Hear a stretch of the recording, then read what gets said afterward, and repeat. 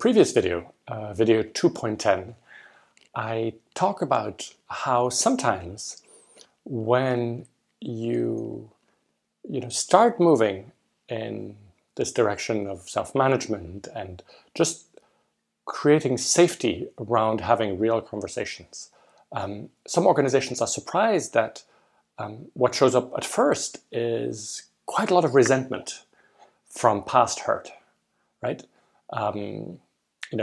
People distrust top management, and now it's the first time that they can actually talk openly about it. And so sometimes you just have to create a space to let all of that out before people are ready to move on and trust you and go towards this new uncharted territory that you're inviting them to. Here I want to address a particular version of that. And it is that it seems that in some self-managing teams, people can be suddenly really harsh with one team member or maybe two team members. And it's the same phenomenon. What has happened in these teams is that there is one person in that team that has been a pain in the neck for everybody, has not done their fair share of work, has been negative, has been just making life very difficult for everybody else. But somehow that person was protected by the manager, or at least the manager didn't want to step in. And so the team felt powerless and had to endure that asshole or that difficult person for a long time.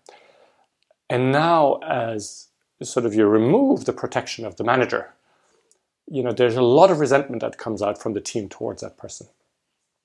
And so I've heard that from not many, but a few organizations that were sort of surprised by the sort of this level of resentment that played out.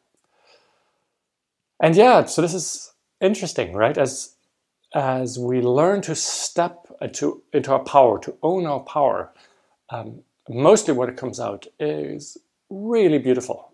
But sometimes, for a while, there's also the shadow side, of our human nature that might come out, as happens in these teams. And we should just accept that, and we should not be angelic about it. This is human nature. So how to deal about it? I think a good way to deal about it is to have a conversation about that up front. Before you even start moving with the team towards self-management, talk about the history of the team and possible resentment. So at least people know how to place this. Second thing is that you can have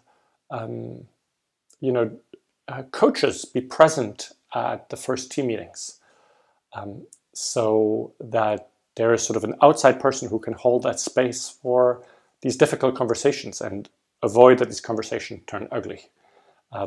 But actually have a real conversations about, okay, so what's now happening? Like, you've been a pain in the neck for a while for us, and you've been protected by a manager. How do we deal with this? How do we deal with this going forward? I talked in the previous video about how it makes sense to have regular check-in meetings with the team, simply to see how we're progressing. So there's actually then a dedicated space to talk about some of these issues. And then you might choose, like Buurtzorg, to have dedicated coaches that are assigned to various teams that people can call, so that when there's an interpersonal conflict, people can call the coach and the coach comes there. Or if you're a smaller organization, there might just be one person that people know they can turn to when they have interpersonal conflict to try and help out. Be prepared that this might happen. And if this happens, if you're in the middle of this, I would urge you to make sure that you get an external person in the room who can hold the space, but not to make the conversation go away, but actually to, in a constructive way, really talk about, explore sort of the past hurt and resentment, let it all come out in a constructive way, also hear the other person, and then have a very frank conversation about, is this repairable? Should that person move to another team or somewhere else because this is beyond repair? And let the team own that decision. So you're really just a facilitator. You're no longer a manager that finds a solution for the team. Maybe one final thought. I notice that some people are surprised when, things are difficult with self-management, when issues arise. Somehow they have this image that everything, should now be smooth and perfect. And it really strikes me how we sometimes have these very different standards when it comes for a new paradigm. For a new paradigm, we imagine that the success should be 100%. Right? Let me give you an example of this. Say that you have an alternative medicine, a doctor in alternative medicine, who feels like he stumbled upon a method to treat cancer in a much better way. Right? Well, it's very risky to do that, because if you do that and you only have one patient who dies, you're likely to be dragged in front of courts and go to prison. And we completely forget that in traditional medicine, people die of cancer every day, and we find that normal. So we have a different standard. Something new should be absolutely perfect, whereas the existing system, we know it's crap and it doesn't work, right?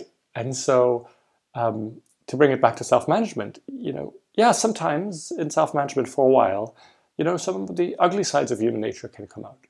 But if you compare it to how much of that ugliness comes out pretty much every day in traditional hierarchical organization, it's infinitely less. And so, we shouldn't, I think, imagine that, suddenly, humanity will be freed of all of its shadow sides. They will still appear. Let's simply manage them. But let's also acknowledge that the yardstick should be how bad it is now and not perfection. Perhaps you've noticed there is no paywall, no monthly membership to access this video series. That's because the videos live in the gift economy. This is how it works. I gift everything that goes into making the videos, my time, energy, and insights, and you get to choose what feels right to gift back. Please take a moment to reflect on what would feel good to give in return to help me continue doing this work. Thank you.